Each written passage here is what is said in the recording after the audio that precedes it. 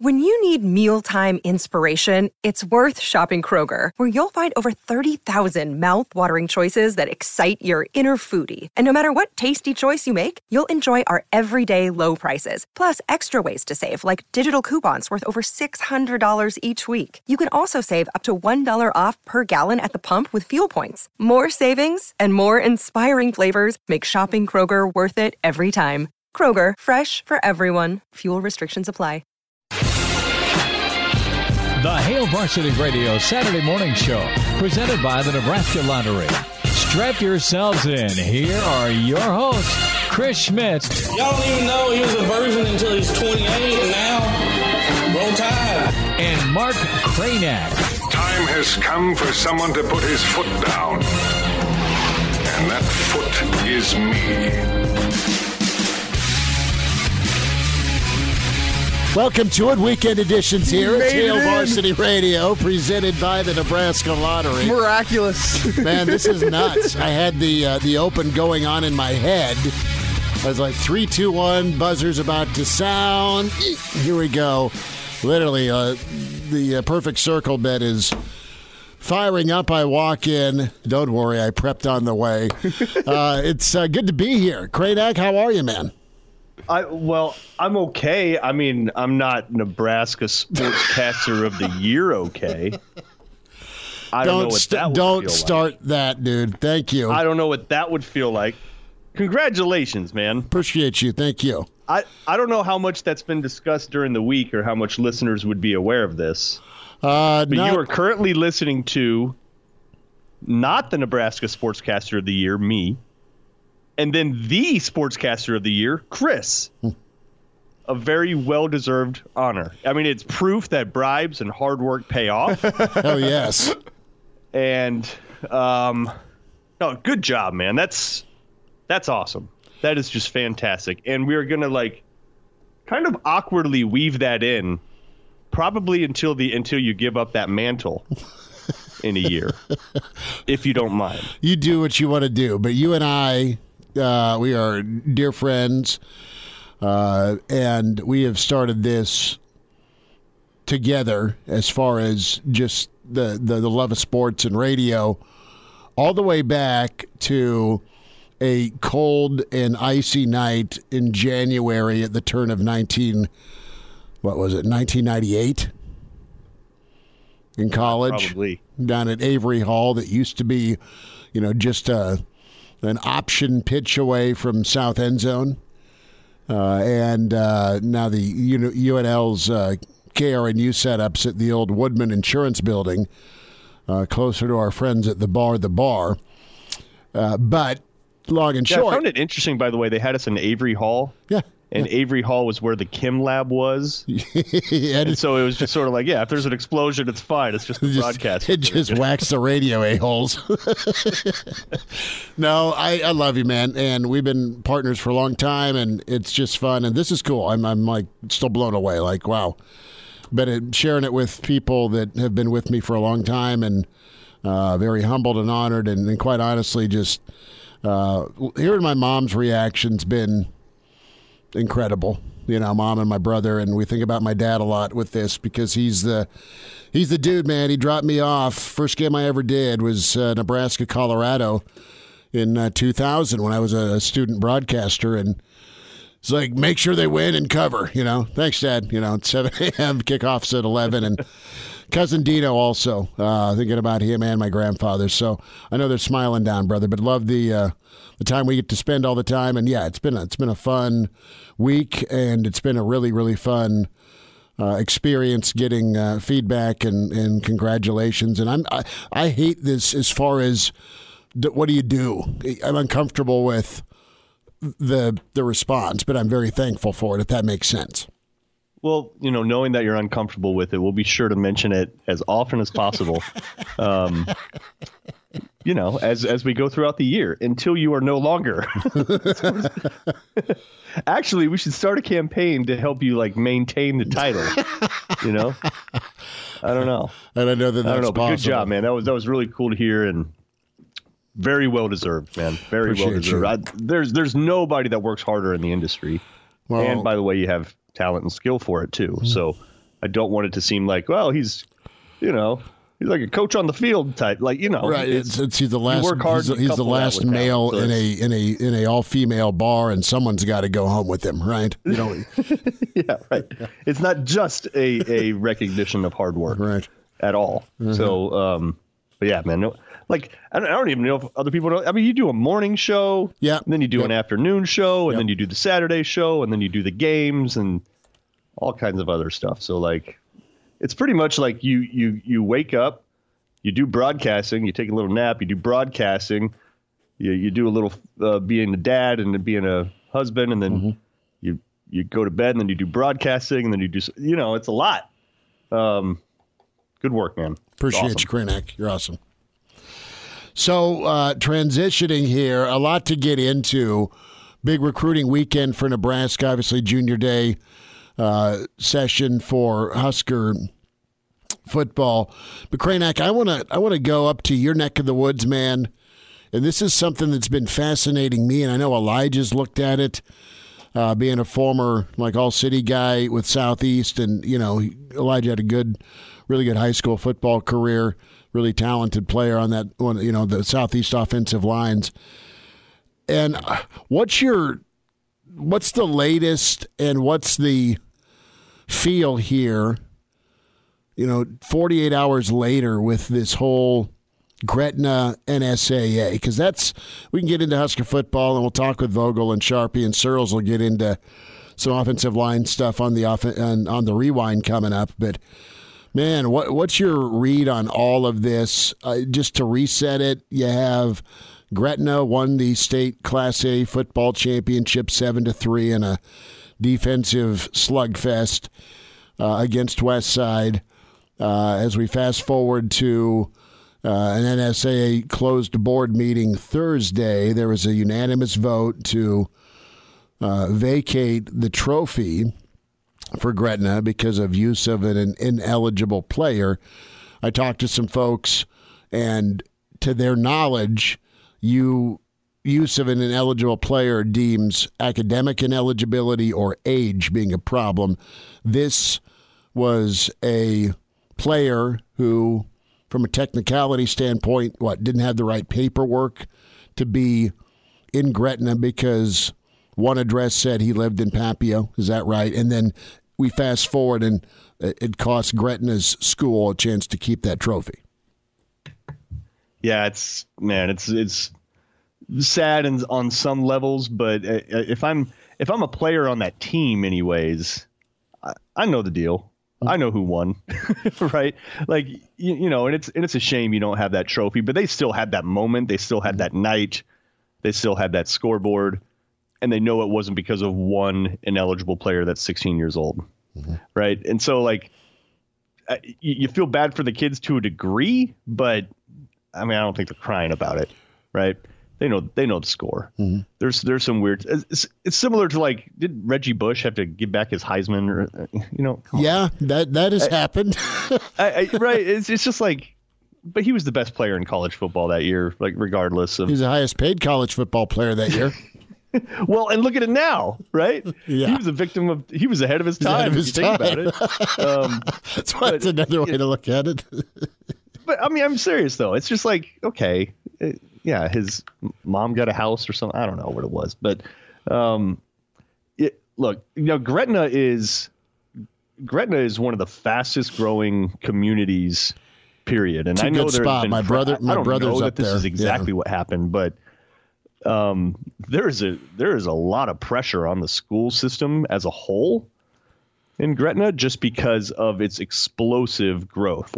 In terms of land area, Gretna is huge, and it's going to just keep growing. There is so much space to build as the metro just kind of expands, right? Because the metro is locked with the river. You can't go east, so everything goes west. And Gretna has seen that, and farms are getting sold, and so that. I guess what I'm getting at though is they're building a second high school. They've just had to build another middle school. They're just the growth is crazy. So I could see them maybe slipping a little bit on some technicalities here and there because they're trying to keep up with the growth. Mm-hmm. It's explosive. So I think that's probably part of it. And then 2, look, as far as who reported them or why, and I don't know. I guess on the whole, when you look at everything to worry about in the world, yeah, it just ranks so low in the grand scheme of things. But somebody went there, reported a player being ineligible, and it proceeded to be a vacating of a title. And that's the point of it is, okay, this, and there's some accusations out there, right? Well, the Gretna official statement. Yeah, I know. Last night. They blamed Westside. Mm-hmm. It's like, from a neutral point of view, I think it's terrible for Gretna. From a neutral point of view, like, I'm getting the popcorn. That Westside came out of, like, ahead of the Gretna statement and was like, oh, no, this wasn't us. We didn't report this. And then Gretna came out with their official statement last night and said, Westside came out and tried to accuse us of not using an eligible player, and we don't think it was true because every single person who is in Gretna's school district is required to be living within Gretna to be able to attend our school. So this is nothing malicious on our part. We don't even know what happened. Gretna sounds like they were completely blindsided. I feel awful for the kid and family because the kids, you know, he transferred. Mom and dad were not together, and dad's just, you know, got a place in Gretna, and his son's going to play ball there.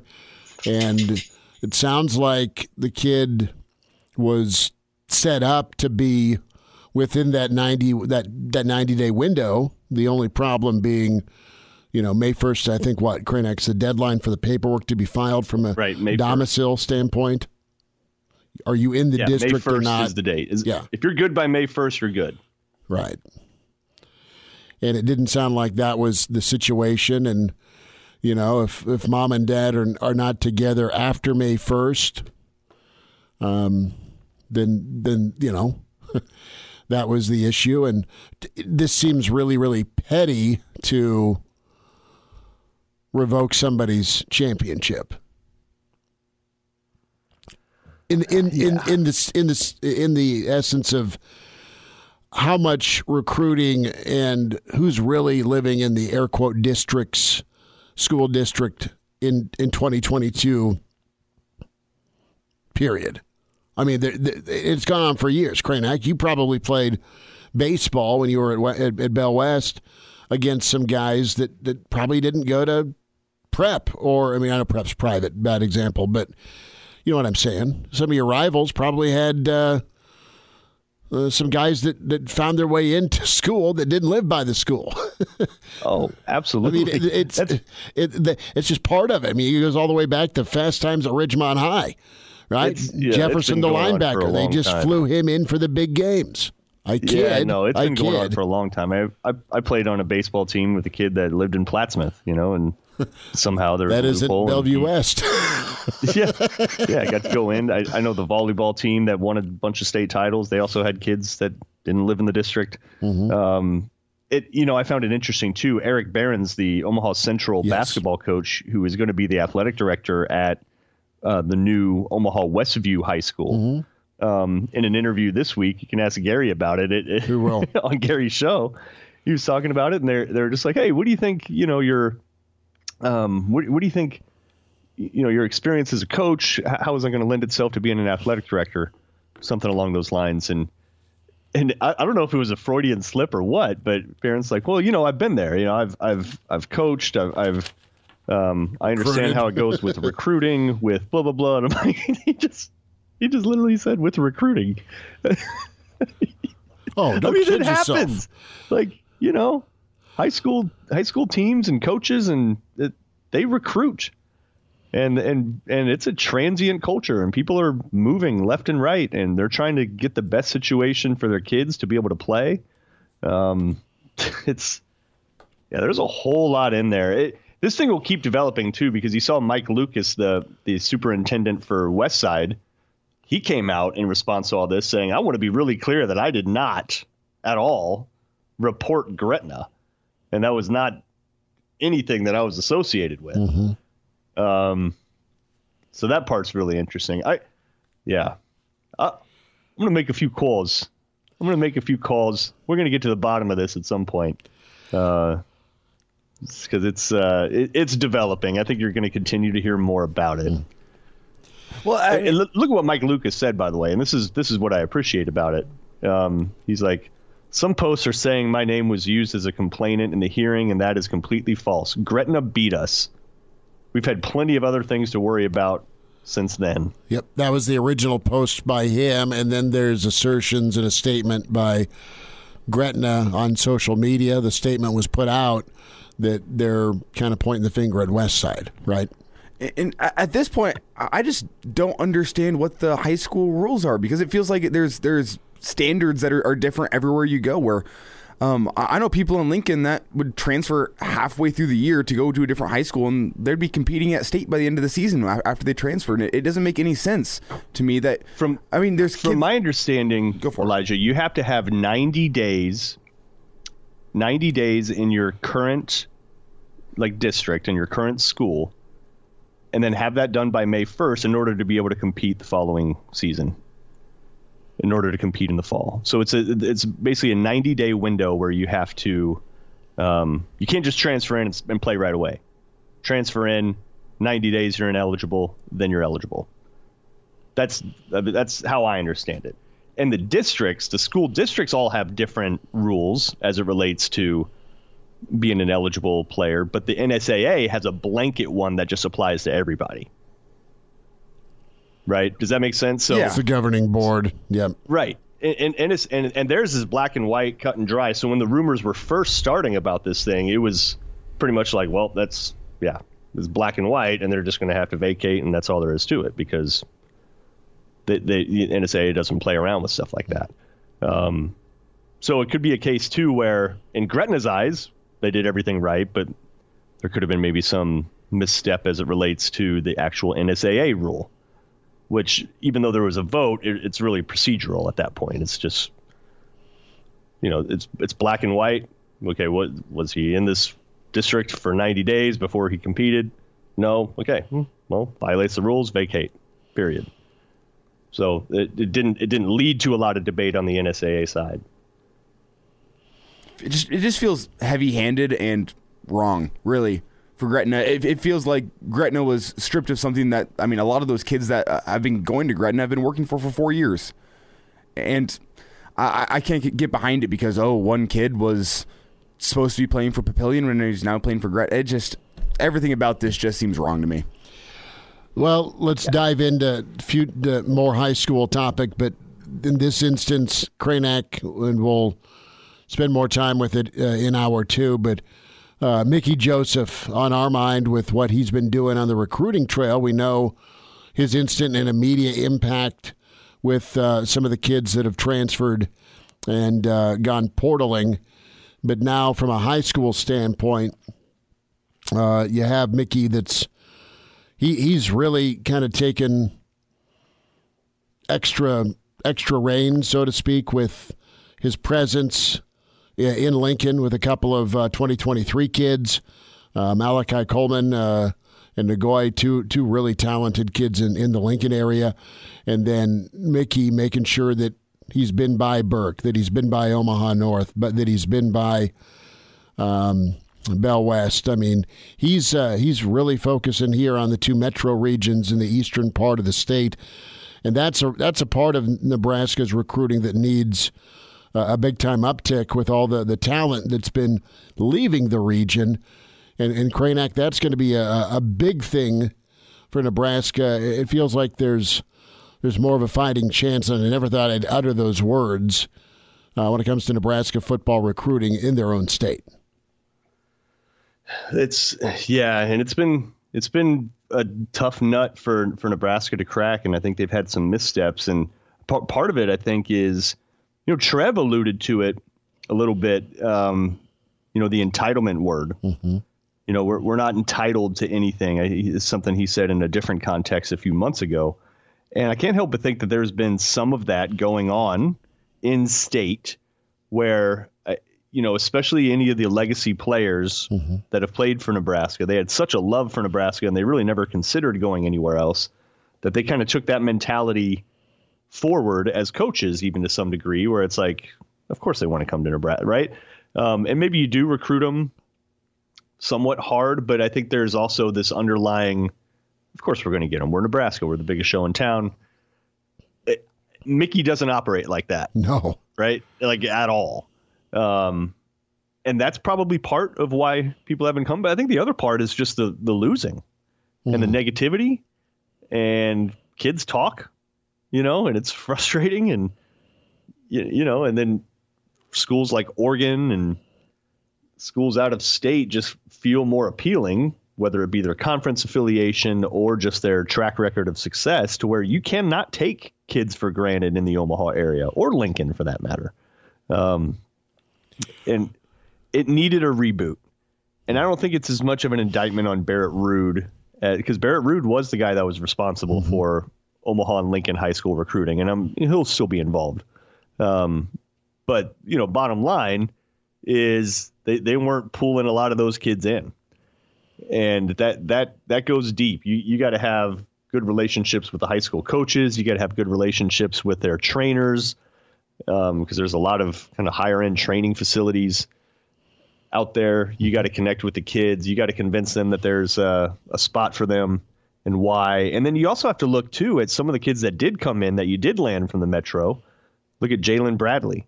There's a handful of kids that came in and it didn't work out for them. Like, try to think about this. How many Metro kids in recent years have truly impacted the team in a big way, being multi-year starters, being big-time contributors that are kind of the model? It's a far cry, my friend, from what it used to be. And you look at, yesterday was, I think it was Foltzy's birthday. You got to go back to 2012 for a run of in-state like impact guys. When you look at Fultz and Brandon Riley, right? Just a couple of examples that come to my mind, right? Spencer Long, and I'm just rattling off Nebraska guys out loud. You go back to the championship years. I think Babbers was telling us this week. Or Dolman. Those are all walk-ons that you just mentioned. No, I know. Yeah, Janovich. I know, but I'm saying those are walk-ons, and I'm not getting into the scholarship part. You go back to the scholarship side of things. You look at the last national championship Nebraska had. 9 of the 11 starters on offense, walk-on and scholarship, were from Nebraska.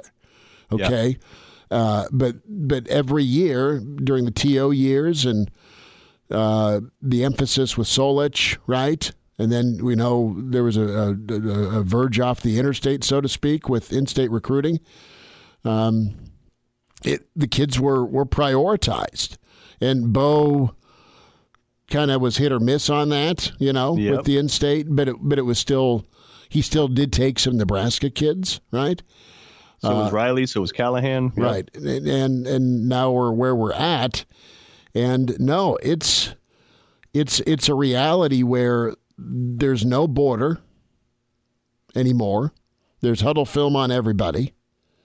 And P.J. Fleck knows about Malachi Coleman. Jim Harbaugh knows about Malachi Coleman.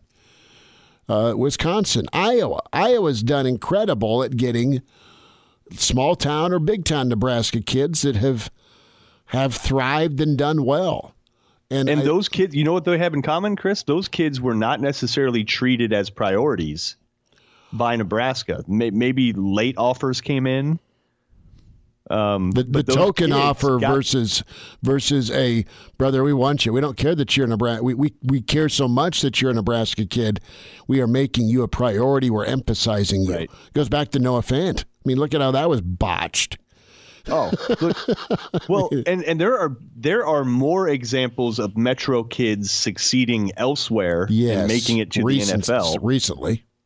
Yeah, than there are here. You have to go back to what, Niles Paul and Alex Henry as Metro scholarship kids that have had a cup of coffee in the NFL. Whereas now, look at Harrison Phillips. Oh, yeah, Harrison's killing it, and he went to Stanford and played as a freshman. Yep, and he was now you rewind back to that era, that was that was closely off the heels of Sue. It was. And Malik Collins. But it was Carl, wasn't it? The Carl Pelini. Yeah, it might be. Where where they were just kind of looked at Harrison Phillips as he doesn't quite have the size, and that's not going to work out. And they were worried about where they were going to play him. Yeah, and then they come in with a laid off. It's just like, and this is also related to how Burrow was treated. Oh, it's just like when you have an in-state player who is high major division or Power 5 Division I caliber, do not overthink it. Give them a spot. Yeah. Period. You don't got to play him, but you got to get him. But period. Like they are. Do not overthink. If Harrison Phillips' hand size is a quarter inch too small, get over it. You're going to be okay. He's killing it for the Bills today. You know? Yeah, right. Well, and that's what's so intriguing about, as we bring it to here and now, that's what's so intriguing about Haarberg. I mean, remember the whole situation with Nebraska, you know, because Nebraska was way down the list when it came to finally offering Haarberg, right? Compared to the other Power 5 offers. I mean, Boston College and whoever else was in there. And you're like, man, this kid's in state. He's down the road. He's big. He's talented, smart kid, physical.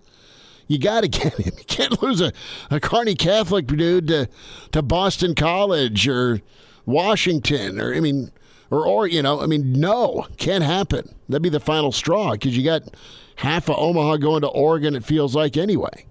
Well, and listen, the context for it, too, a big reason why it's so important is to lock up these in-state kids is because the level of attrition that Nebraska experiences with out-of-state kids. Mm-hmm. So in some of these cases, Nebraska may have passed on bringing in a guy because it's like, oh, no, we got this defensive back from Florida coming in or this wide receiver from California or what. Those guys don't stay. I mean, you know, they just don't. And that's a whole nother problem in some ways. But, like, that's a huge issue where it's like you are better off if there's a kid that's maybe slightly better out of Texas, slightly, than a kid you have in the metro, you default to the metro kid. Because he's home, he's home. Yeah, right. Because his likelihood of sticking around is much higher. It does you no good to pass on the metro kid to bring in the Florida kid when the Florida kid just takes off in a year and a half. Mm-hmm. So then what happened? You're out a player. I think even to the point of Caden Helms and the other kid, I'm forgetting his name right now, the other tight end from Bellevue West. They had two this year, two Division I. Ducker Riley. Players. Yeah, right. Thank you. One of them's going to Oklahoma. The other one's going to Auburn. Mm-hmm. And one of the things you heard was, well, Nebraska's so stocked at tight end, you just don't really have a spot for him. It's like, so you're just counting on the fact that whatever tight ends you have stocked there are just going to stick around for 4 or 5 years? You can't think like that. And I think Nebraska has changed their tune there, as you're seeing at quarterback right now, where they're not assuming that just because they have a handful of quarterbacks on scholarship that those are the best ones and those are the guys that are going to stick around. So current state, you got 6 quarterbacks. Just bring them in. 6 quarterbacks is way too many. Everybody knows that. But a couple of them are going to fall off. That's just, that's the modern day. That's football now. You're just hedging. So I don't care if you're already stocked at tight end. I don't care if you already have Thomas Fidone and James Carney and then the kid from prep. Mm-hmm. Doesn't mean all those guys are going to work out. You know, you're like, oh, we're already full at tight end. No. If you have an Auburn and an Oklahoma quality tight end in the metro, you do everything possible to lock those guys up and bring them into the fold and then let the competition sort out who are the ones that are going to stay. I mean, if only there was a quarterback in state that threw for 70 touchdowns in his career and less than 5 interceptions. That'd be really convenient, just bringing a guy like that. Yeah, we're big Noah Walters guys here, Cranack. we're pissed out of our mind that nobody's just snatched him up yet. It's weird, isn't it? The kid's awesome ball player. Yeah. Well, right. It's just like what can be hurt by bringing in the in-state Power 5 talent? There's just very little downside to it. I don't care what your numbers are because your numbers are so fluid anyway. It's roster management. It's gain and lose on a daily basis because of this portal. Completely. So, well, completely. But I think you're going to start to see a turnaround. Mickey's the right person for the job. Yep. And you've heard what he's already said to Malachi Coleman in Lincoln. Yeah. First thing out of his mouth, according to Malachi, was, I'm not letting anybody beat me out for you. Yep. And that's the mentality. That's the mentality matched with the work ethic that you got to have in state. We'll step away. Rewind is coming up. Weekend edition of Hail Varsity Radio. Jeremiah Sirles. We'll dive into the offensive line thoughts, some NFL playoff updates this weekend as the Bills and Chiefs get rolling tomorrow. Of course, ESPN Lincoln will have your playoff doubleheader today. Cincinnati, Burrow, Zach Taylor get rolling at 3:30. Green Bay, San Fran tonight. Of course, the Chiefs tomorrow night. And we'll have plenty of coverage for you with Tampa and L.A. To get you going Sunday afternoon. Sirles on the way. It's Hail Varsity, presented by the Nebraska Lottery.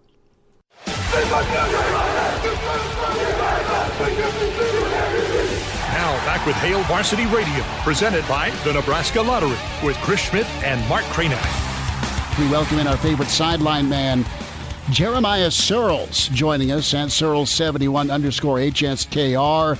He is going to be jumping on tables maybe this weekend. I don't know. Sirles, is that part of the plan? Is that part of the weekend festivities for you with your Bills going to Arrowhead?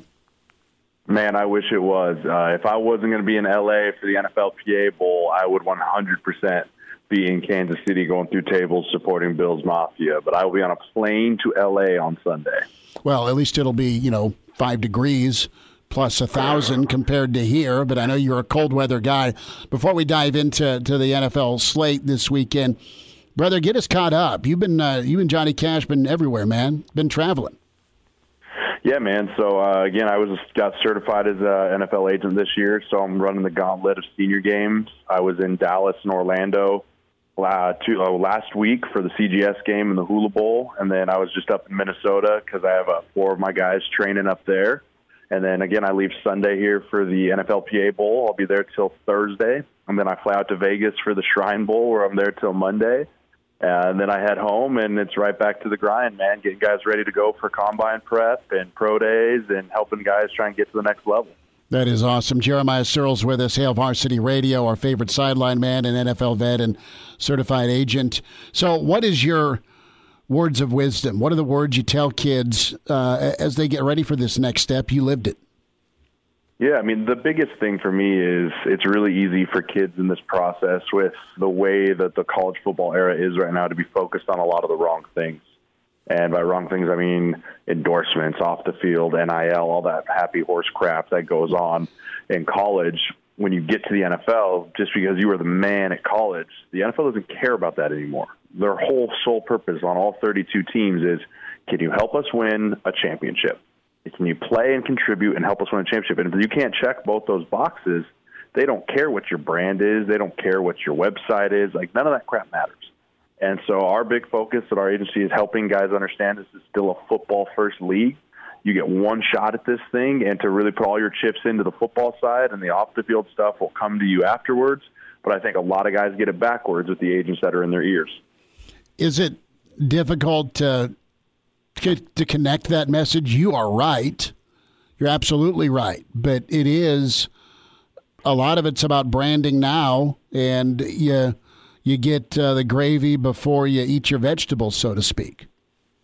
Yeah, it's tough because, again, with the landscape of college football changing to where these kids are making money off of their brand and their social media presence in the college world, like telling them, like, hey, that's all great, but like you need to shift your focus to this specific thing. It's a message that it gets across with a lot of guys really well, but with certain other guys, it just doesn't resonate. And that's kind of part of being the agent, is finding the guys that fit well with your personality and understanding that there's guys out there that want to focus on that, and they still can focus on that and still be successful in the NFL. I'm not saying just because you focus on that means you won't be, but so much of finding the right guys that fit with you and your personality is half the battle when it comes to recruiting guys. Sirles, you probably saw that in the locker room with guys that were uber talented and in some instances played okay. They were good enough to be in the league, and they were good enough to stay in the league for a while. But, man, maybe the priorities got mixed up, so they didn't hit that mountaintop. They weren't as great as they could have been. Right, yeah, and that's the thing is, if you come into the league, you can survive your first year because everyone's drinking from a fire hose, right? You're a rookie trying to figure life out, and you can get by. But it's really that second, third, fourth year where you have to reinvent yourself and go back and self-scout and do so much on the football field that if you get to after your rookie year, do you kind of think I've made it? That's where you see guys just that don't have careers, right? Like my goal is I don't care if you're a first-round pick, PFA, sixth round, whatever.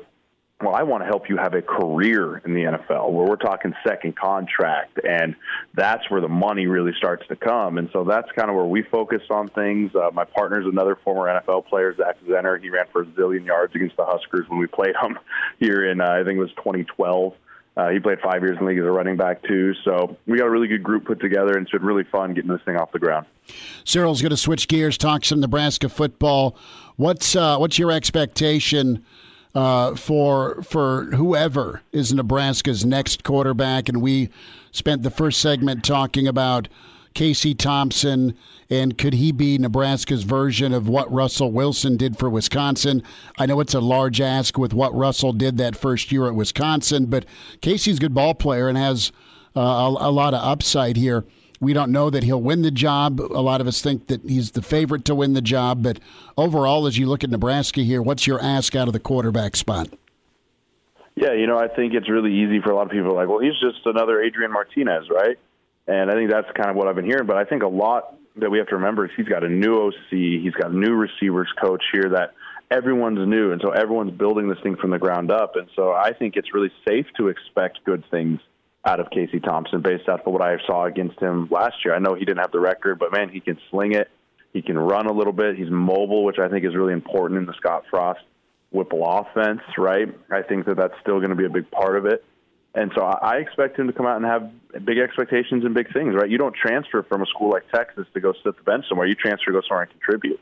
And I think he saw the writing on the wall here of what this place could be, the opportunity. He bet on himself a little bit. And so I expect big things in the spring out of him, and I expect big things out of Purdy, too. I think those two guys will push each other. I think they'll compete really well, and those continue to grow that quarterback room where there's some young guys in there. You got Carlos Torres coming in as a freshman. Like, it's a crowded room, right? But that's all right. Don't shy away from competition. If you do, great. See ya.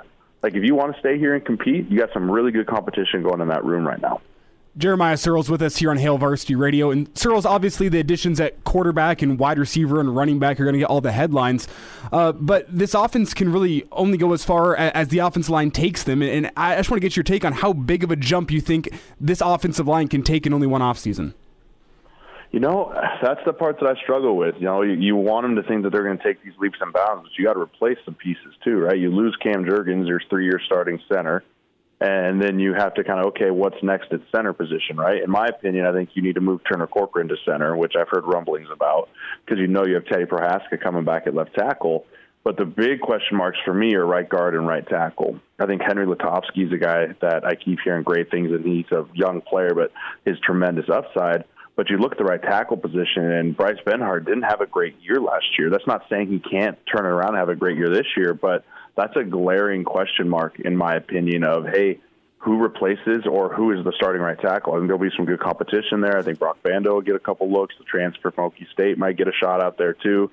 I think they're going to rotate some guys in there because that was a piece that really hampered some stuff for us this year that we need to get fixed. Searles, to the NFL we go, and let's go to your Bills. They beat Kansas City once. What makes you feel like they can be different in the postseason? Allen's playing great. Give folks a little insight to Joshy and this Bills squad. I know you're still connected with guys up there. Yeah, I think the Kansas City Chiefs are as good, if not a little bit better than they were last year, but I think the Bills are much better than they were last year, and a lot of that has to do with Josh Allen's maturity level, and his play has just increased throughout the weeks, right? Throughout the years. And I think that Buffalo's going to be a really motivated squad going in there, but Josh is such a great leader. He's kind of a goofy dude. You heard Jordan Poyer when he was mic'd up, like, he's goofy as hell, which is kind of true. He's a goofy guy, but his teammates just love the guy. Because he'll put his body on the line, and he's the ultimate competitor. He's everything you want in a young quarterback in this NFL. Uber talented, all the charisma off the field, and he's going to be a great quarterback in the NFL for a long time. Tell me what goofy means to you. We know what the definition is, but When you say, all right, Cyril says goofy in a good way, give me an example or how does that kind of endear him to his guys? The toughness, yes, but personality is so important. Yeah, I mean, he's kind of a little kid, like funny-wise, right? He likes little practical jokes, and he likes messing with you, and just little funny things where you're like, dude, this is a billion-dollar organization that handed you the keys of the car at 23 and said, don't wreck it. And you're doing great stuff. Like, you have to kind of remember, still, he's like 24 years old, right? Like, he's only been able to drink for like 3 years. Like, he's still just kind of that goofy, funny kid that he loves to joke around. But that's kind of what makes him so great, too, is like nothing really rattles him, right? Like, he always kind of has that, here we go, roll with the punches, the ebbs and flows of a game, of a season. Like, he's kind of steady Eddie, and that his personality is just like that, right? It's not forced. And so that's just kind of, he's just a funny, goofy, like a guy you'd love to just go hang out with off the field too, but then he can turn the switch and become the ultimate competitor at the same time. And that's what I think is what makes him really, really good. Well, Cyril, I think if you can take half of the internet making fun of your mustache before the season starts, I think you can take anything during the season, right? Yeah, I mean, that's the thing. Like, he owns that stuff, right? Like, he does it, and Josh Allen looks great in shorts, right? He hikes his shorts up for the pictures type of stuff, and he does the barstool piece of it, and he's also professional. He gives back. Like, he wears many hats, but that's okay when you go out there and perform, which he's been able to do week in and week out, and now for pretty much 2 years really consistently. Any practical jokes pulled on you? No, the one funny Allen story I have is, so him and Sam Darnold were rookies together, right? Mm-hmm. Sam Darnold with the Jets. For Christmas time, if you recall, Sam Darnold got all of his offensive linemen grill tools at that year's 2018. And I don't mean like a grill. I mean like spatula and tongs, right? Big no-no. Terrible gift. And so the offensive lineman for the Jets actually put Sam Darnold's car on blocks as like a joke, as in like, haha, not funny, get us a better gift. Well, Josh came up to me. He was a rookie, and he was like, hey, Cyril, come here. I was like, what's up, dude? He's like, hey, I got you guys all iPads. Like, is that a good enough gift? Or, like, you guys can put my car on blocks. I was like, that's a good gift, Josh. You'll be okay. Like, he was kind worried. He just bought a new Range Rover, and he was scared we were going to put his Range up on blocks. So it was pretty funny. But, like, he's just a great kid. Cincinnati, Tennessee.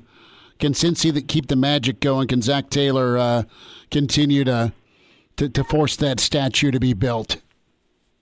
I hope so, man. Joe Burrow is really fun to watch. Jamar Chase, like, that's another young guy that's just going to be full of studs, right? But the thing for me is the X factor is, like, is Derrick Henry back in midseason form, or is he still a little rusty? Because if that dude comes back some fresh legs in the playoffs, like, look out any opposing defense that's beat up. And he's just kind of one of those physical phenoms that you're like, oh, he might just be fine because he's just a freak. So, I mean, that's going to be a great game to watch. But I really love watching Joe Burrow and Jamar Chase and those guys throw the ball around. They're fun, and that back shoulder is just undefeated. I mean, they're so good, and it's like telepathic. Yeah, I mean, and you're like, okay, we got to block Jamar Chase. Like, yeah, well, don't forget about T. Higgins over here. Like, he's pretty dang good, too. And then Uzomah, that tight end's had a breakout. You're like, the weapons on that team have been good for so many years, but it's kind of like everything came together this year perfectly for them at the right time. Cyril's, our dear friend Brandon Vogel did an incredible piece in the latest Hail Varsity magazine, and he went through all the Big Ten games and kind of rated them on an entertainment scale, right? And we get into some of the series of opponents.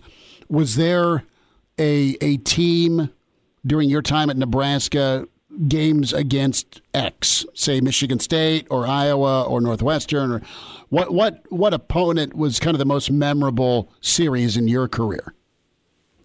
You know, for me, the most memorable for me, it was kind of weird, right? I did 2 years in the Big 12, 3 years in the Big 10. So that was when we were still that stupid legend leaders thing. Mm-hmm. But for me, it was always Wisconsin. Okay. And I mean, because it was, for me, it was like we go to Wisconsin, first Big 10 game ever, everyone's juice game day, we just get blown out, right? And then the next year they come to us.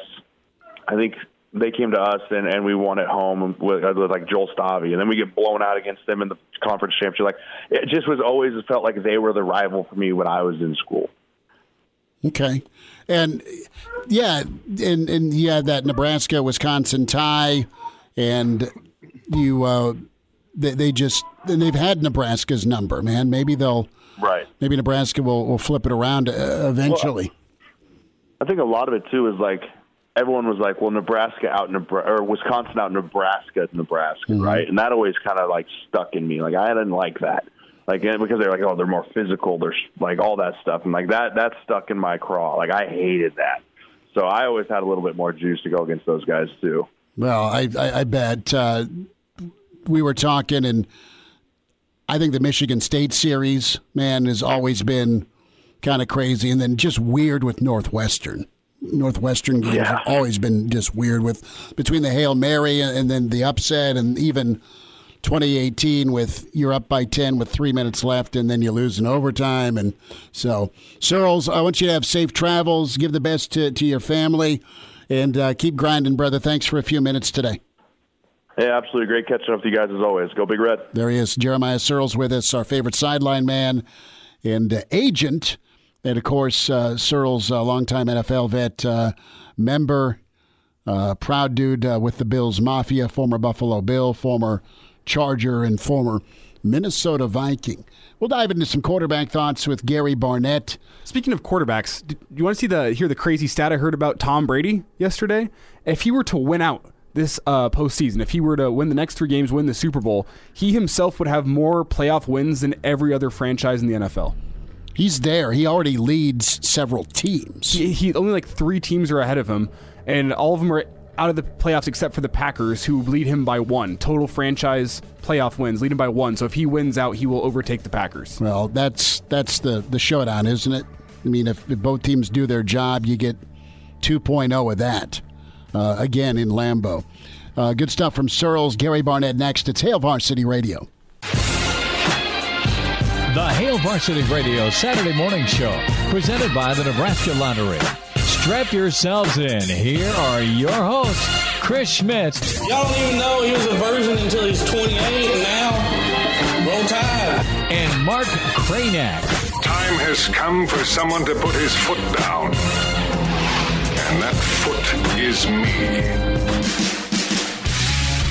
Back with you, Tower 2 Weekend Edition, Hail Varsity Radio, presented by the Nebraska Lottery. Chris Schmidt, Mark Cranack, Elijah Herbal, and we welcome in managing editor with HailVarsity.com and magazine, Brandon Vogel, at Brandon L. Vogel on Twitter. Vogues has an incredible feature in the latest Hail Varsity magazine as he goes through all the Big Ten games and ranks them. Not just is it a win or is it a heart-tugging loss, but man, there's the entertainment factor in there. We'll let Vogues explain that here in a little bit. Been a busy week when it comes to salary disclosure for Nebraska. We know that Chins gets a bump. We know that Applewhite's making $3.25. Good for him. And yes, there was an official Chuba announcement to start the week off. Vogues, thanks for the time. How are you?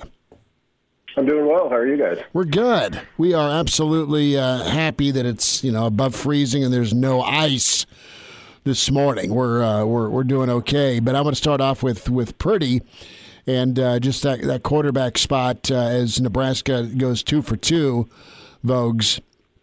And a weekend ago we were talking about the possibility of it because Purdy and his family were here visiting. Now you fast forward to today, he's part of the quarterback room.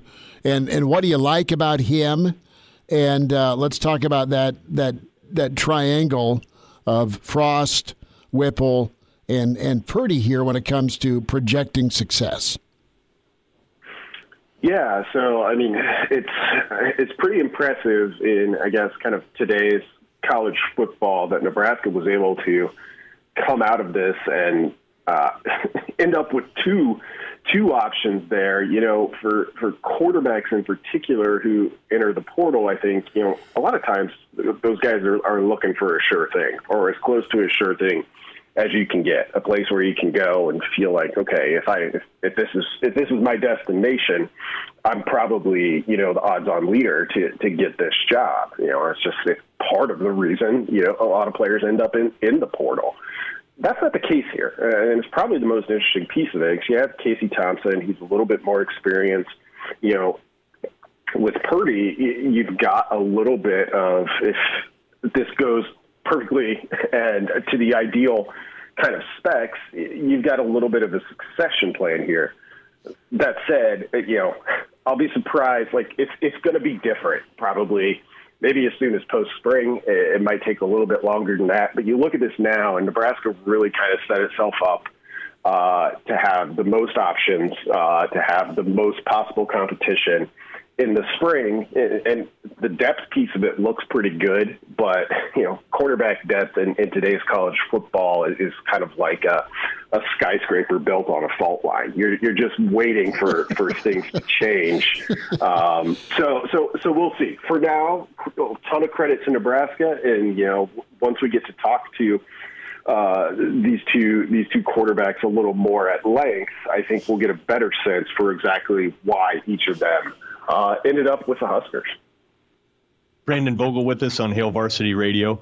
Chubba Purdy as a player, looking at his high school film, he doesn't have a ton of college film, obviously. He played a little bit at Florida State, but not much. I was pleasantly surprised, Brandon, and I'm curious on your opinion. He is much more dual threat than I guess I assumed, with Mark Whipple coming in and the reputation of being a passing first type, but you're just kind of picturing maybe more of a statuesque type quarterback who's throw first. But Purdy is fast. He's physical. He is a really good runner. As you've watched the film, did you come away with that same impression and certain element of, I guess, surprise at how dual threat he is? Yeah, a little bit, because it seems like, Nebraska under Whipple, Casey Thompson made more sense in that regard, because that's kind of where Whipple has been. That said, we know that Whipple-Purdy relationship, was certainly instrumental in getting him to Nebraska, I think, but Whipple was interested in him in high school too. So one of the things that says to me is, this is kind of what you signed up for at, $875,000 a year, is the experience of Mark Whipple, where it would be very easy with the number of years he has in the game to be like, well, this is what I do, this is what I believe in, and these are the archetypes that I'm going to recruit to run this offense that I've honed over decades and decades. Having somebody like Purdy in the mix, and the fact that he was in the mix at Pitt, kind of indicates to me you've got a veteran who is still updating and still constantly evaluating, which is what you have to do, of course. So that was kind of the biggest takeaway for me. Purdy as a player looks pretty good. I mean, I went back and looked at it. Not all that different from Logan Smothers, really. I don't know if, Husker fans will like that comparison or not, but their 247 recruiting rankings were pretty similar. Purdy was a couple of points higher.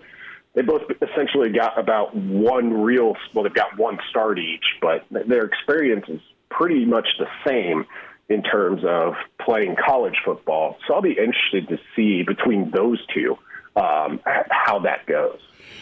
Bogues, you surprised that the bump wasn't a little bit higher for Chinander? You get the token 1-year extension, and $800,000 to $850,000 is still really awesome in 2022. But you're still making less than a guy that just got brought in Whipple, and this isn't to stir up any drama. I just wonder if, put yourself in Chin's shoes. Yay, a $50,000 raise is never anything to sneeze at, but in the context of big coordinator money, is it enough, or is it a matter of Chin's going, look, I'll get paid on the back end here if we have back-to-back really good years? Yeah, I think it's probably the latter. I think this is one where you see the relationship between not just Chinander and Frost, but a lot of the coaches that are still here from the staff that came over in 2018.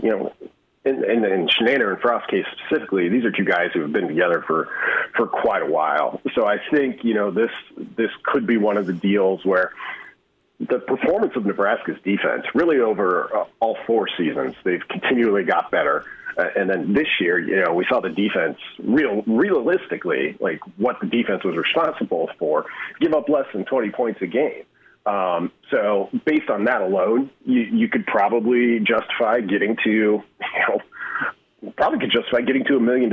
Yeah. And I think this is one of those deals where, because Frost and Chenander have this long-standing relationship, it's like, don't worry about me, man. Like, if you can do something for me, great, and hopefully we'll get this thing turned around, and we'll make it up later. That certainly seems like it to me from the outside. Brandon, also from the outside, it feels like Nebraska has made a deliberate change in philosophy about roster management as it relates to competition. I think since they've gotten here, they've talked about competition and how important that is. But if you just look at some of the different, especially at the skill positions, quarterback, running back, receiver in particular, defensive back even, it seems like their deliberate approach now is literally bring in as much as possible, feelings be damned, loyalty be damned, and let things sort itself out, knowing that you're going to lose a third of those guys. Is that how you see it too? Yeah, to a degree. I think the transfer portal, in combination with kind of the reality of Nebraska recruiting, which, as you mentioned, a pretty high attrition rate, probably changes maybe what they came in with. So you would love to have, competition throughout the, up and down the 2 deep, the 3 deep, but you're really looking for it to come from the bottom up, so you have a Cam Taylor-Britt, for instance, who's got one of those corner spots locked down. You hope those guys that are battling for second team snaps and then third team snaps are able to kind of bubble up and really push that starter. I think in a transfer portal era, you've got a different one. And because Nebraska's attrition is so high, I think it's harder to count on that coming from lower on the depth chart.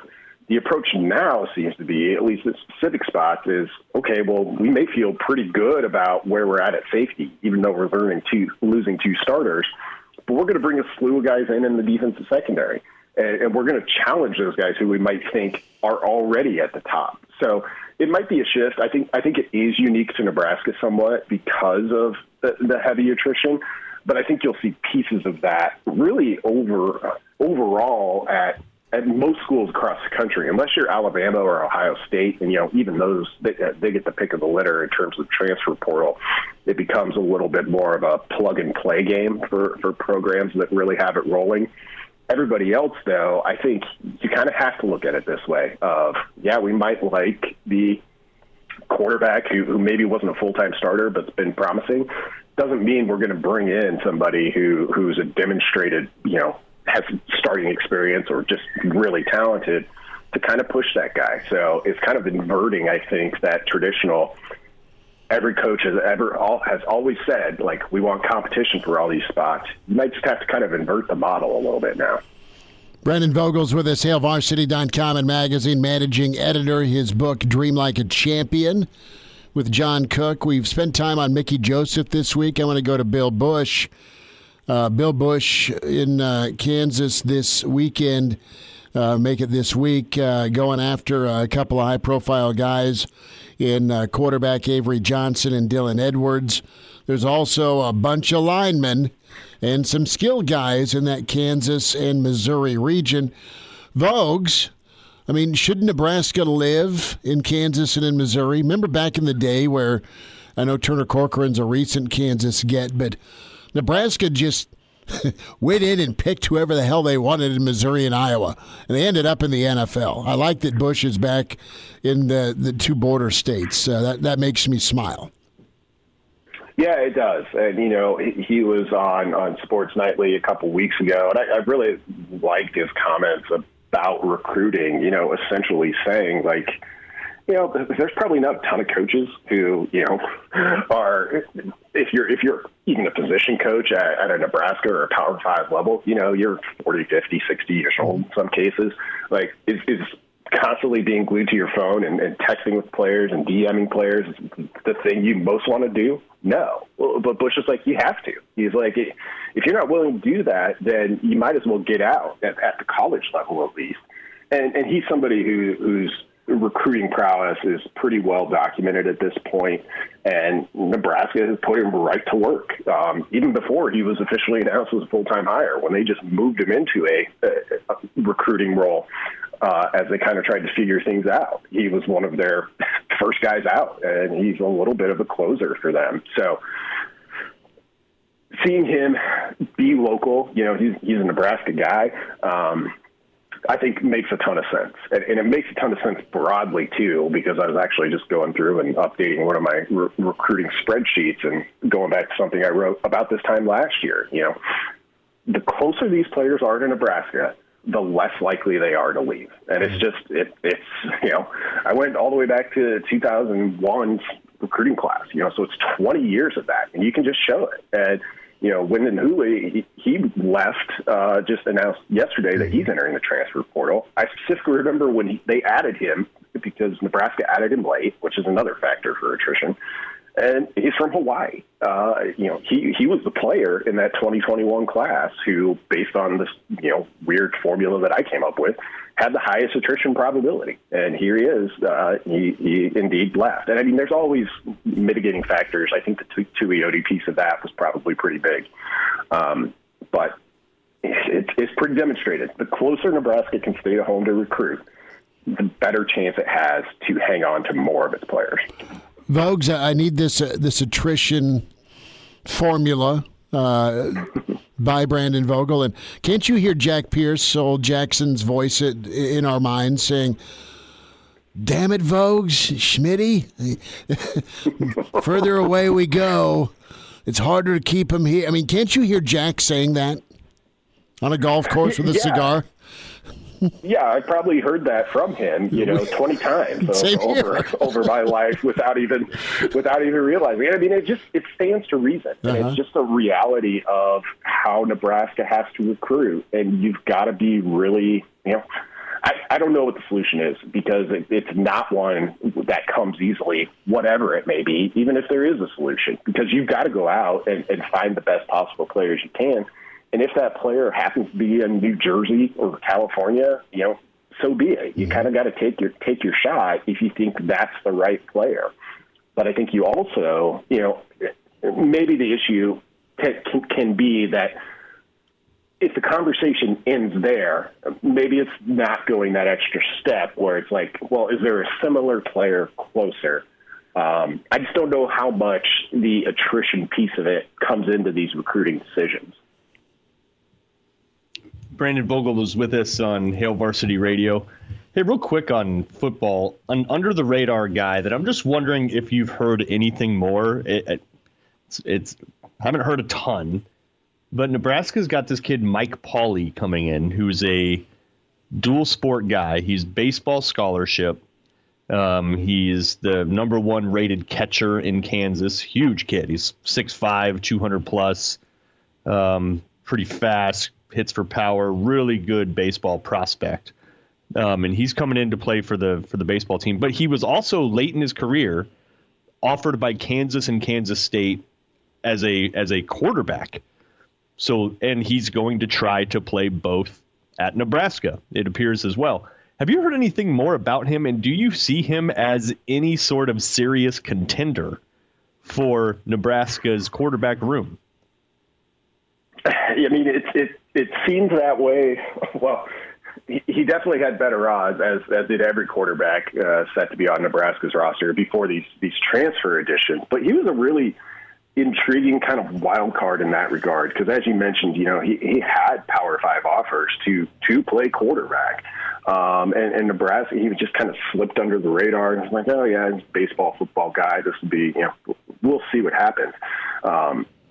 Remarkable athlete. You know, I went back and watched some of his huddle clips, and you know, for a guy who's rated that highly in baseball, you know, it wasn't a surprise that you're getting what you'd think you'd get with an elite prospect, no matter what the sport is. So it's kind of an intriguing storyline. I think he'll get the opportunity, obviously, to start out there and see what happens. And you know, stranger things have certainly happened. I would be surprised if he was a huge factor right away. But if he sticks with it and sticks with football, I think it becomes a more serious option as we go along. Brandon Vogel's with us here, Hail Varsity Radio. And Vogues, before we get you out here, we've got a few minutes left. I want to get your take on a topic that we spent a lot of time discussing yesterday. And what that is which new assistant coach is going to be the most impactful in 2022 if the Huskers are going to have success? I mean, I feel like you can go a lot of different ways with this, and they're all important in their own right. But what do you think? Who do you think is going to be the most important new assistant coach coming into this Husker team in 2022?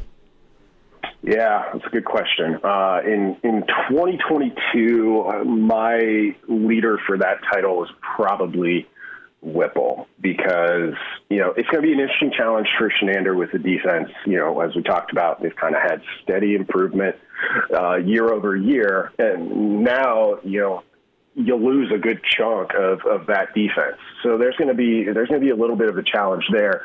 But they were good enough, even before you take out the special teams touchdowns and safeties and all the bizarre stuff that happened to Nebraska this year, we're still at about 22 points a game. So you've got some wiggle room. The biggest growth area for Nebraska, and it's been this way really since post-2018, is the offense has got to find a way to score more points consistently. And if Whipple can help them do that, and it doesn't even need to be like, they got to put up more yards and have more explosive plays. It's like, no, they just got to find a way to be more efficient when they have opportunities to get points on the board. And his Pitt offense in 2021 did an excellent job at that. They were among the best in the country. You can look at that various ways, but I think that's the biggest one in terms of the immediate impact in 2022. If Mark Whipple can help this offense produce points more efficiently, then Nebraska probably gets closer to what its actual ceiling has been, which has not reached, I don't think, in any year, minus maybe 2018, and that's despite the record. Go beyond that, and I think Mickey Joseph isn't very far behind with the work that we're seeing. Well, his proven history as a recruiter, but also kind of the in-state angle, making some really early gains there. You get through 2022, everybody's happy. These changes, for the most part, worked. If that's kind of the net result next season, then I think Mickey Joseph might end up being the biggest long-term upside for Nebraska. Vogues, we were all over Raiola short-term because of how the offensive line needs to help whoever the quarterback is. The running game needs to be good, but there's got to be holes opened up. And Raiola needs to find, 7 dudes that can be better than last year, much better than last year. But to your point, long-term, we're Elijah and I are nodding our head about Mickey Joseph with the recruiting angle, the development, and just how good he is. So you've gone through, we're going to highlight your work, your project, your passion here for the latest issue on Hail Varsity Magazine. You went through a ton of, every Big Ten game, man, and just lay it out for folks. Can subscribe, hailvarsity.com/subscribe, get the magazine, the digital, wrap it all into one. But this is really cool. And Cranack, listen to this, because Vogues he's out of ink, bro. He went all in on this. Yeah, so it really kind of started from a place of a lifetime of reading music reviews, and I've always kind of wondered what if we reviewed these games as if they were a film or an album or whatever else you want to think about it, not just sort of. So the football game itself is did Nebraska win? Yes. Then okay, we're all happy. Did they lose? No. Then we're all sad. Okay, we'll not totally remove that. We'll just kind of keep it in the back of our mind and look at these as individual kind of works. So if Nebraska, Wisconsin in 2012, the one time Nebraska has beaten Wisconsin in Big Ten play, was an album, how good was it? So I went there and I rated all of these games on a 0.0 to 10.0 scale, which it's totally, subjective. It's totally my opinion of how good or not good these games were. But when you go through and rate 129 different games, you have all of these numerical scores. Well, then you can start to kind of push the data around and just see what happens. So it ended up being a pretty fun project. I wrote a little bit about it in previewing this issue on hailvarsity.com if you want to read more about what this is like. But then you can break things out by opponent, like which opponent has produced the quote-unquote best games against Nebraska, and how did it go year by year? Does that kind of match up to how we remember these years? So it was a pretty fun project to work on, and hopefully people enjoy it. Well, Zach Taylor brought a game ball to a Cincinnati bar last Saturday night. Well documented. Our old friend Jay Moore has some vintage Bengals gear to wear today. He paid for it. It was not gifted to him by his roommate, now head coach of Cincinnati. But Zach Taylor was not only stopped before he was allowed to enter the bar, he was carded. Vogues, did you ever, just because you were the authority, did you ever card folks when you knew they were over 21? Just for the hell of it? Let's see. I'm trying to remember. I mean, I've had 2 bar stints in my life, one of which was in Hemingford, where you generally had a pretty good sense of where everyone was coming in. So we didn't have to do a lot of asking for ID. I did get thrown into bouncer duty, which I was not at all prepared for or capable of doing. At the bar I worked at in Boston for a little bit, because the Patriots were about to win, one of their Super Bowls. I don't even remember which one. And they're like, we're going to get a flood of people at the bar. Get out there and check IDs. So I was pretty vigilant that night, but it was pretty much chaos. Cranack, can you imagine Vogues? Did you have hair then, brother?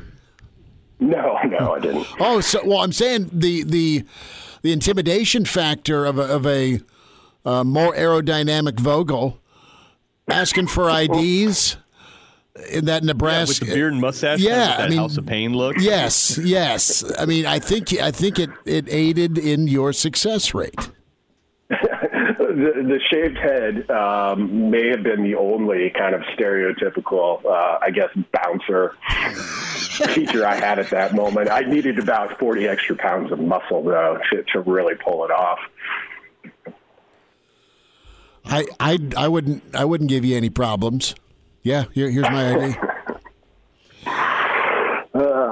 That's some tough duty. Patriots Super Bowl night with Fitzy and Sully and Sam Adams, and I mean, I'm sorry, but I mean, I'm sure it got crazy in a good way. Yeah, I mean, and it was like midnight too, because it was a Super Bowl on the East Coast, so I spent the entire night behind the bar to that point, and they're like, we need people at the door because it's just going to be crazy. So it went. We need to get more into the bartending / bouncing era of Brandon Vogel.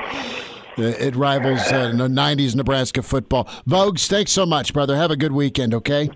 You too, guys. Thanks. There he is. How about that, Cranack? We got our own bouncer and bartender. I know, and especially in Boston on a Super Bowl night. That sounds like it wouldn't be the easiest duty. No. Sounds like a feature story in Hail Varsity Magazine. Oh, I think so. I think so. Well, we'll dive in. We'll hit some NFL. Chiefs insight from one Iron Horse, Gary Sharp. We'll get Gary's take in just the last 2 weekends, how quickly fences can get mended on the home front recruiting-wise. That is a reality, and some hoops thoughts. Gary Sharp's next, the Iron Horse. Hail Varsity continues weekend edition, presented by the Nebraska Lottery.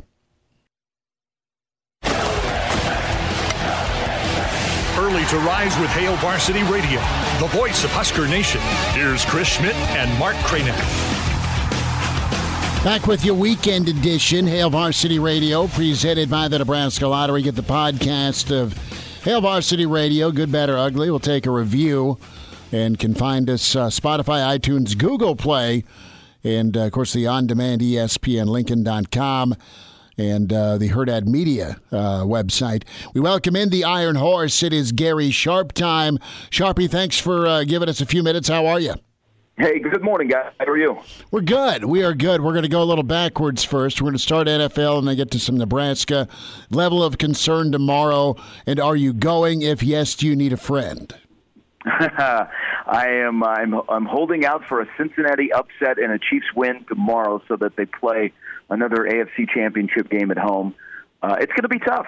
the Bills have they spent a year building towards this moment to take down the Chiefs. They beat them in the AFC Championship game last year. And, Stephon Diggs stood on the field and watched the celebration, and they kind of built their roster to beat Kansas City, and they beat them earlier in the year. And, Kansas City's a much different team, especially offensively and defensively from that game. And, both teams played really well last weekend. I think it's going to be a great game. It might be one of the best games of the playoffs, including the Super Bowl. So we'll see. I'm confident in my team, but I know it's going to be a challenge because Buffalo's really, really good. And, there's a lot of things they do well that the Chiefs don't do well. And you never know about distractions. You got Willie Gay got arrested, and Eric Bieniemy is interviewing for the Broncos job. So we'll see. It's going to be fun. It'll be a great time at Arrowhead tomorrow. Hey, Gary, I've followed the Chiefs casually. I know this much. They struggled offensively early in the year. They're not struggling as much now. Why? What's been the difference?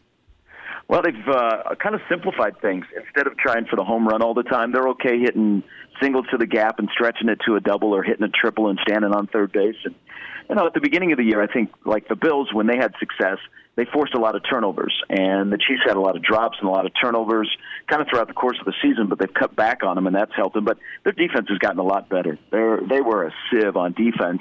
And about midway through the year, they kind of turned the corner. And, you add a improved defense with Mahomes settling in, and you've gotten the result where the Chiefs are back in the postseason like this. But, it hasn't been kind of – they aren't the Chiefs that everybody is used to, but, gosh, they're still a really, really good football team. Sharpie, they are patient. They have committed to a run game. I know Clyde was dinged for a bit. He's back. Kansas City's been very impressive here the latter half of the year, where they're good with putting together, what did I see, a 19-play drive, several 12-play drives. They're good at grinding some clock, man, at least once a half, and putting that long, slow bleed touchdown drive together. To your point about some singles and doubles versus always getting the home run, you're very worried about the home run. But, man, their batting average has been good. Their shift has been well executed. Yeah, and, Mahomes is developing into a quarterback. I mean, he admitted it. And I wonder if at the beginning of the year, he was battling an injury and had off-season surgery. And so his off-season wasn't as normal as it's been. And he's admitted that he's still learning to be a quarterback, and he was kind of playing on instinct. And he was running into some tough defenses that they were like, well, you know what? We're not just going to let him beat us with freelancing. We're going to make him beat us with his mind. And he's evolved as the season has gone along. And you pair him with Andy Reid, and you get the typical Mahomes where he makes plays last weekend against Pittsburgh, and you go, oh, that's the guy. But they're going to need their trio to play well tomorrow. They're going to need not only the quarterback, but they're going to need their tight end, and they're going to need their talented wide receiver. And you mentioned Clyde Edwards-Helaire is supposed to be back as well. So I'm hoping, again, I think that's going to be a great game. I think it's going to be a great weekend of football. I mean, we're addicted to the NFL. Yeah. Last weekend, 4 of the 6 games, they weren't even close from the jump, and we've gone 19 straight playoff games without a fourth-quarter lead change, but we still watch. It's our addiction to the NFL. It's kind of the unifier. We don't really have as much politics in the NFL anymore. It's more about the football. So we'll watch, and I think we're going to have 2 great back-to-back days of the NFL divisional round playoffs. Gary Sharp with us, Hail Varsity Radio. A couple big-name guys, stalwarts, making their way back for this playoff run right now. Derrick Henry with the Titans, Levante David coming back for the Bucs. How much will that factor in for either of those teams? Do you expect them to be able to pick up where they left off? Had they been kind of careful with their return in anticipation of being able to come back and play at their previous levels? Well, I think, Derrick Henry is a big thing because when Derrick Henry went out, I mean, he was the king, and he was going to run his way towards 2,000 yards, and their passing game really struggled. Now, they've got a trio themselves, when you throw in Julio Jones, Derrick Henry, and Ryan Tannehill, and Derrick Henry, and I don't know how much they're going to rely on him today. Is he going to get 10 carries? Is he going to get 20 carries? But he definitely changes the mindset. And if they can run the football, Cincinnati lost 2 defensive tackles last week. And, even with what Zach Taylor and Joe Burrow and Chase and the rest of that offense with Joe Mixon in the backfield, they can dial up. Derrick Henry is going to be a chore. I will tell you the person who's returning from injury that I think might have the biggest impact this weekend is Cam Akers. Mm-hmm. I mean, it's amazing. Cam Akers tore his ACL. And he's been out about 6 months. And for him to come back in the NFL and look as refreshed as he did the other night against Arizona, I think that's something to watch tomorrow. I mean, that's amazing. If I'm a doctor, I'm flying to Los Angeles and trying to figure out with the Rams doctors how they were able to get Akers back on the field in the NFL when he rips up his knee earlier in the year, and he's able to come back. So watch him tomorrow against the Buccaneers if Akers is healthy and if he can run the ball, as effective as he did against Arizona in a little bit of a limited capacity. Dude, Akers and Michelle as a 1-2 punch is nuts. I mean, their run game is fantastic. So, Sharpie, you got to switch gears to recruiting. You got Cam as a 5-star running back that you got, I think ESPN or Fox tweeted out, maybe it was one of the recruiting services, that tweeted out, 5-star players in the playoffs. Bill Busch has got his fair share of 5-star talents, or guys got turned into 5-star talents. Mickey Joseph's been in your neighborhood up in the Metro the last 2 Fridays. So my question is this: what's realistic here about fence mending and getting back as a priority? Nebraska in Coach Mickey Joseph and even Bill Busch in the 500-mile radius will put the work in. But, Sharpie, how quickly can that turn? Does it have to happen on the field before Nebraska can kind of get back its foothold in the Missouris, the Kansases, or even the Metro? Does it have to be on-field winning first, not just the relationship part? Well, there's a little bit of that, but the on-field stuff, you're absolutely right, because you have to give a kid a reason to commit to you.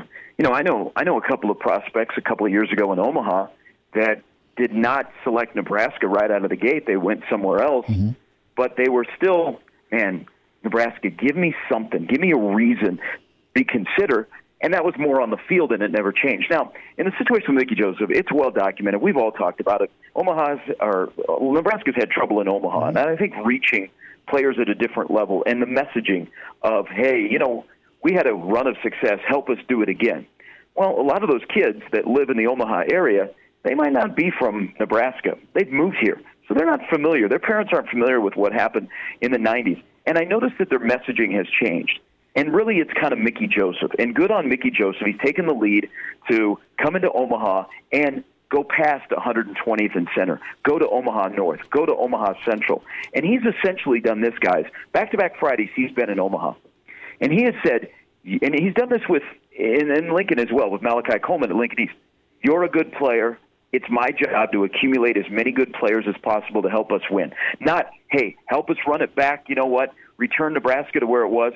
It's just looking them in the face and saying, you're a good football player. I recruit good football players. I need you on my team, and I'm not going to let you go. And that kind of aggressive, savvy of Mickey Joseph in the relationship building, I think that message is going to resonate more. It's not like Barrett Root is going to be pushed out of recruiting in Omaha, but that's a good 1-2 combo to have Barrett Root and Mickey Joseph. But Mickey's done his homework, guys.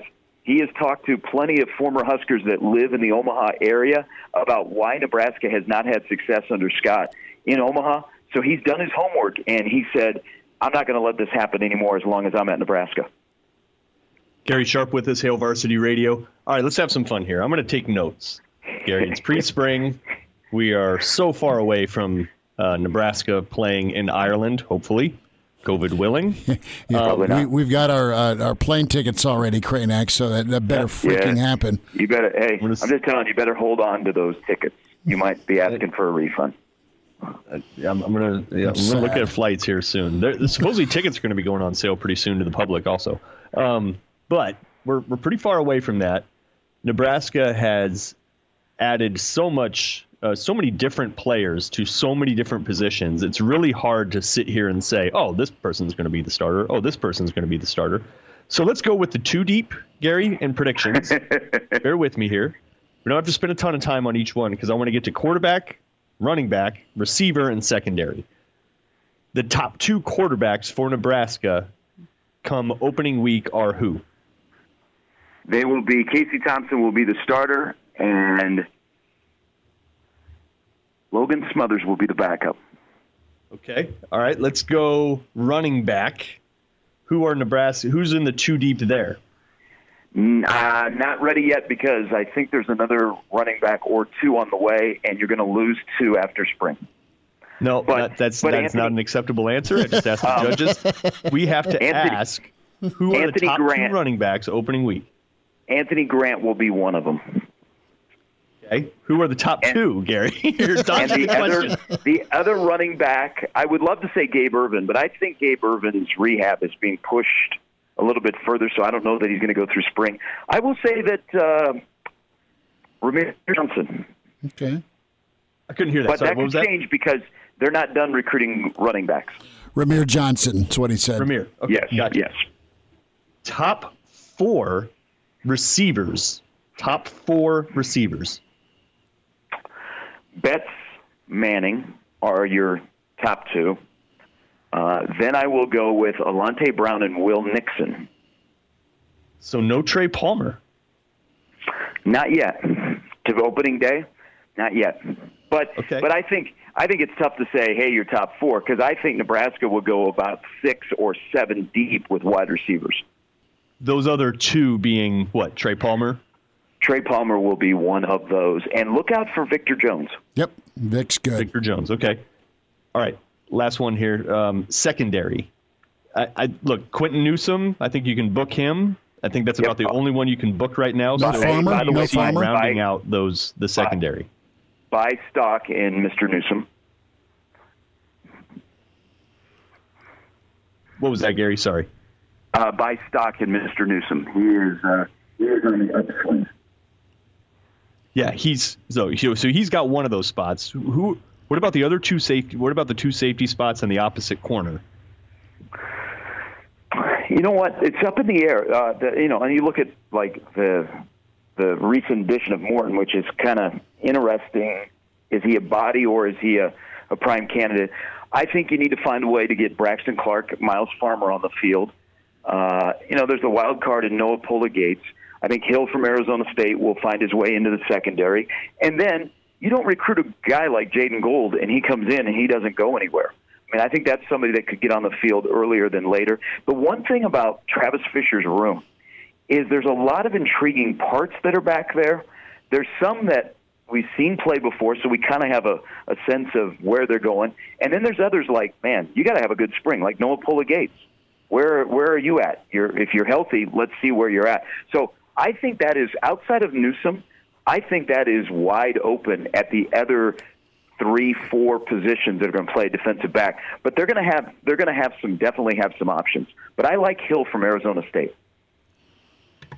That's good. Got these written down. We will revisit in 7 months. We will burn tape if things go sideways over the summer with attrition. So don't worry about it, Sharpie. Okay, we'll wrap with this. And we were talking to Vogues about this, about Zach Taylor getting carded. At the bar he brought the game ball to. Is that too good an urban legend, or do you believe it? I don't know. He does. He still, doesn't he look kind of like he did when he was at Nebraska? Yeah, but he's got kind of that boyish young look. I mean, good on him. And he still is, he's still relatively young. So, they. I think yes, getting carded, but come on, man, he's the head coach of the Bengals. He shows up in a Cincy jersey with a hat. He looked like a normal fan. He should have wore the headset in, I guess. Yes. But how great a story is that? He's got a great football life. They win the first playoff game in 31 years. He goes to a local bar. It's great for him. He hit the lottery with Joe Burrow. We'll see what happens today. But he's always going to be attached to, well, if they win, it's kind of Joe Burrow. If they lose, it's Zach Taylor's fault. But I'm happy for him. He's one of the best people that Nebraska football has had in their program in the last 15 years or so, not only on the field but off the field. You just wish when he was at Nebraska he could have been here a lot longer. But you go from Norman, Oklahoma, where OU doesn't offer you. You go to Wake Forest. You go to a junior college. You come to Nebraska. You're Big 12 Player of the Year. You work for your father-in-law, Mike Sherman. You work your way up. You work for McVay. You get your opportunity, and now he's got a playoff victory. I'm happy for Zach and his family. Last thought, Sharpie, and it should have gone earlier with this, Gretna. And that situation with the state championship, I know you addressed it on your show. Just real quick insight, man. What's your reaction? Not good. And then yesterday, on an official letterhead from the superintendent of Gretna calling out Westside and Westside responding, it's it's not a good situation. There was really nothing the NSA could do. It's pretty cut and dry. If it was a document that was missing or something that fell through the cracks, if you're not used to dealing with transfers and all of a sudden you have transfers, you got to make sure everything is taken care of. But to me, it seems like this was, a little bit of an agenda. I don't believe there was any malicious intent by Gretna. But there was somebody that was keeping receipts, and they called Gretna on it, and Gretna has to vacate their state championship. They can keep the medals. They got to get the trophy back. But we're still going to refer to Gretna as the state champion. Yeah. I mean, to me, they're the state champion in 2021. I don't think Gretna and Westside are scheduled to play next fall, but I do know that Gretna and Papio South are scheduled to play in a district game. So watch that. That could be interesting because the young man who was mentioned in the report, which I think was wrong to publicly mention him because it's not his fault they lost the state championship, he's only a junior, so he'll be back next year. It's not a good look for anybody involved, and the back and forth between Gretna and Westside, and Papio South is in the middle of it too, but they're not publicly mentioned by Gretna, is not a good look for anyone. But I don't think this is over, guys.